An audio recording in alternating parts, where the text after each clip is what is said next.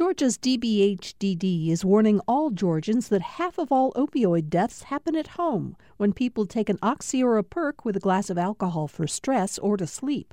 Learn more about protecting families from opioid overdoses at opioidresponse.info. We are back with On Second Thought from GPB. I'm Virginia Prescott. All this week, we've been talking with reporters from GPB's Full Plate series about hunger. 1 in 6 Georgians is food insecure, meaning they don't always know where their next meal will come from. And as we've learned, food insecurity is often linked to access, and not just in rural, remote areas.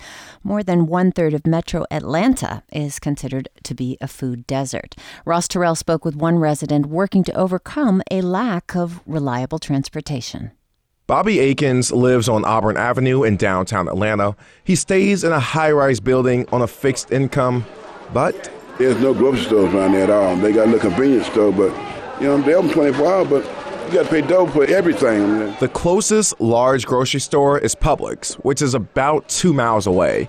That means Akins lives in a food desert, an urban area where the closest supermarket or grocery store with fresh produce is more than a mile away, and Akins doesn't have a car. To be in a food desert and to have limited options in terms of transportation, that compounds the problem. That's Rodney Lynn. He teaches in the School of Public Health at Georgia State University. If you're in a food desert, but you have access to an automobile, that helps to mitigate the barrier in some ways. Akins relies on Metro Atlanta's Rapid Transit Authority, or MARTA, to get to Malachi Storehouse, a food pantry north of Atlanta.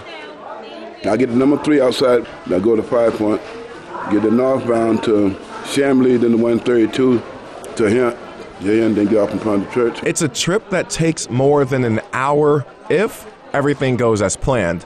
Denise Blakely is with Wholesome Wave Georgia, a food justice organization. She says the long commute is just the tip of the iceberg. It's one thing to be able to get to market with yourself and maybe a couple of kids. It's another thing to have to try to get home while you're schlepping bags and baskets. So I wanted to know, what are some solutions for people living in food deserts without reliable transportation?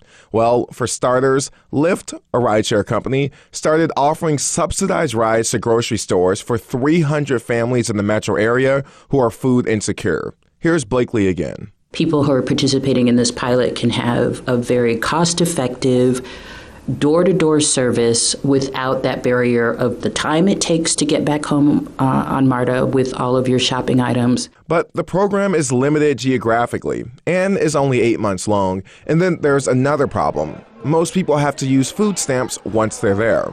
Remember Bobby Akins, who lives on a fixed income?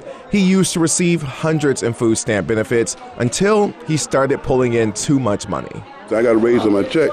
They give me $15 a month. What can you do with $15?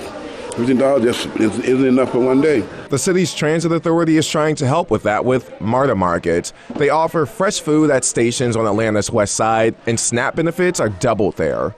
Blakely with Wholesome Wave says that isn't going to replace large retailers, but it is a step in the right direction. They don't have to leave the station, or if they want it just to be a destination to shop, that's available to them. It gives people the dignity of choice. And that's what Akins appreciates about the storehouse. He shops around, picking what he wants, sifting through the good and bad produce before stuffing a suitcase full of groceries to take back to his apartment.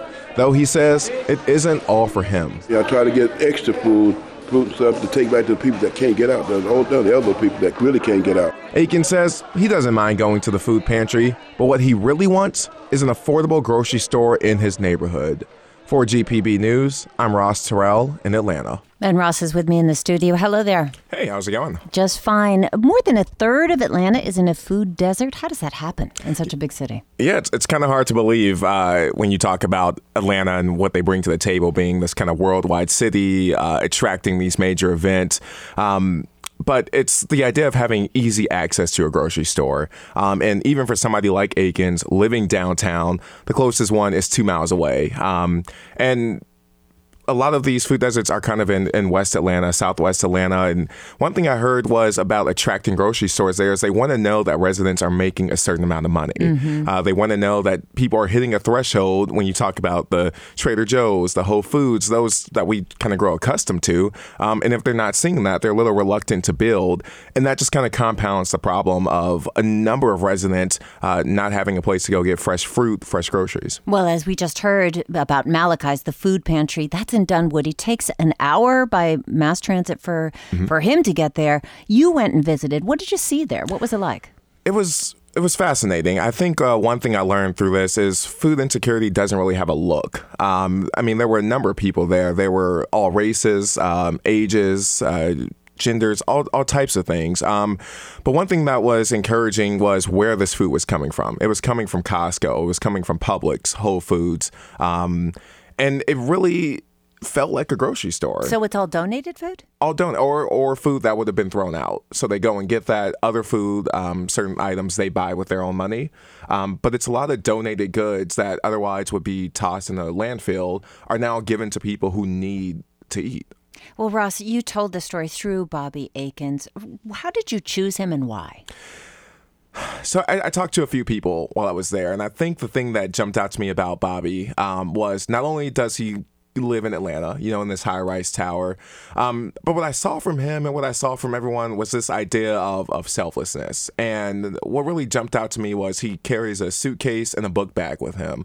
So he gets his groceries, and you heard in that last sentence, there are people in his building who can't get out. Yeah. So I saw him, just stuffing everything he could, juice, fruit, even some dessert. He's like, we all have a sweet tooth, so I'll take this cake back and we'll all have a slice, and kind of packing it with a tissue so it didn't break on the way home. But just this idea of, we all need to eat. And he lugs that suitcase with him on the MARTA bus. He takes it back. He gives it out to the residents in his apartment. And then he's back there the next week kind of doing the same thing. And I thought that was really interesting to see kind of this community use their resource that they had to make sure that they had fresh food. And to share.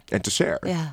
So when you spoke to Blakely, he mentioned giving people the dignity of choice. What did he mean by that? That was fascinating. I think we get so used to seeing, meal delivery where we put the package together, we give it out to people. But here is really set up as you were you were walking through the aisles of a grocery store, just like, we do. We go to Kroger, we go up and down the aisles, choose what we want. The people here have the same option. They get a hot meal when they come in, and then they get a ticket and they get in line and they grocery shop. There was, bananas, apples, oranges. They can sift through and choose. This one doesn't look that great. I don't want it. What type of milk they want, how much they want it. There was a counter filled with bread options. So they could get their fancy bread, they could get some wheat bread, whatever they want. And it was kind of set up in a U-shaped round table. So you go around, if you want a dessert, get some dessert. It's just this option that humanizes an issue. Right, rather than going to the cafeteria line in school and you got to eat the pizza. Exactly. You get two choices, that's it. But here it's like, here, come grocery shop here. So that is with Wholesome Wave, Georgia, I should have pointed out, that gives people that kind of choice. Mm-hmm. But there's also, the expenses, right? Are there plans for any kind of affordable grocery store in the area? You mentioned that they have to have a certain kind of population density, making a certain kind of money.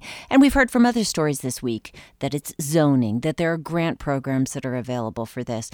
But how about online shopping and delivery? That's something that a lot of people use to get over access. Right. I found that interesting. You think in this age of technology, why not shop online? If Publix is 2 miles away, they could deliver. And I talked to a guy, Nathaniel Harris, who lives out in Decatur. And to his point, he said, a lot of us don't have credit or debit cards. That's another access issue when you talk about financial stability. You have to shop online. You have to have access to a certain pot of wealth that some people don't have. The mayor has made it one of her top priorities to fight food deserts in Atlanta. We saw I think it was in the winter around Christmas, she posted the awful picture of mac and cheese. Mm-hmm. But she turned that into a campaign called More Than Mac to raise money to fight food deserts, to help start building grocery stores. And that's been kind of a top flight of her campaign so far when you look at the fact that 819,000 Atlanta residents are considered food insecure. And it's a staggering number, especially it is a staggering number here when we have a new Whole Foods, right down the street that we go a mile in another direction, and there are people who don't have a grocery store. Well, it also made me curious. You mentioned that Bobby mentioned that he's been kicked off of the SNAP rolls or the food stamp rolls. Why did that happen? So he's on a fixed income. His income that he was getting, that went up. It hit a threshold where he then lost food stamp benefits. And so now he's down to $15 a month. And talking to Blakely, that's known as the cliff effect. So this idea of, let's say you're making $9 an hour working. You start making $10.25 an hour, which is then too high. So you lose benefits in another area. And it kind of keeps you in this weird space because the benefits you get from your raise don't outweigh how much you just lost when it comes to SNAP benefits. And that for Bobby, you know, he's single, so he worries about himself and his neighbors. But if you have a family, Blakely pointed out, that then leads you to choices. Do I pay my bills or do we get groceries? Yeah. Do I get gas? And it really puts you in a tough area of trying to trying to elevate yourself financially to only lose assistance that you were truly dependent on. Yeah, I'm a little stuck on that number you mentioned, 819,000 people food insecure in Atlanta. So any given day, all of us are passing people who are hungry. Yes. And the thing that jumped out to me, I think about Aikens, I talked to another guy, Stanley Sutherland, was they all live in this area. You know, we aren't talking, like you mentioned, rural Georgia. We're not talking in the mountains where you can't build. We're talking right around us. And in Sutherland, he was another case where he was down to $10 in food stamps.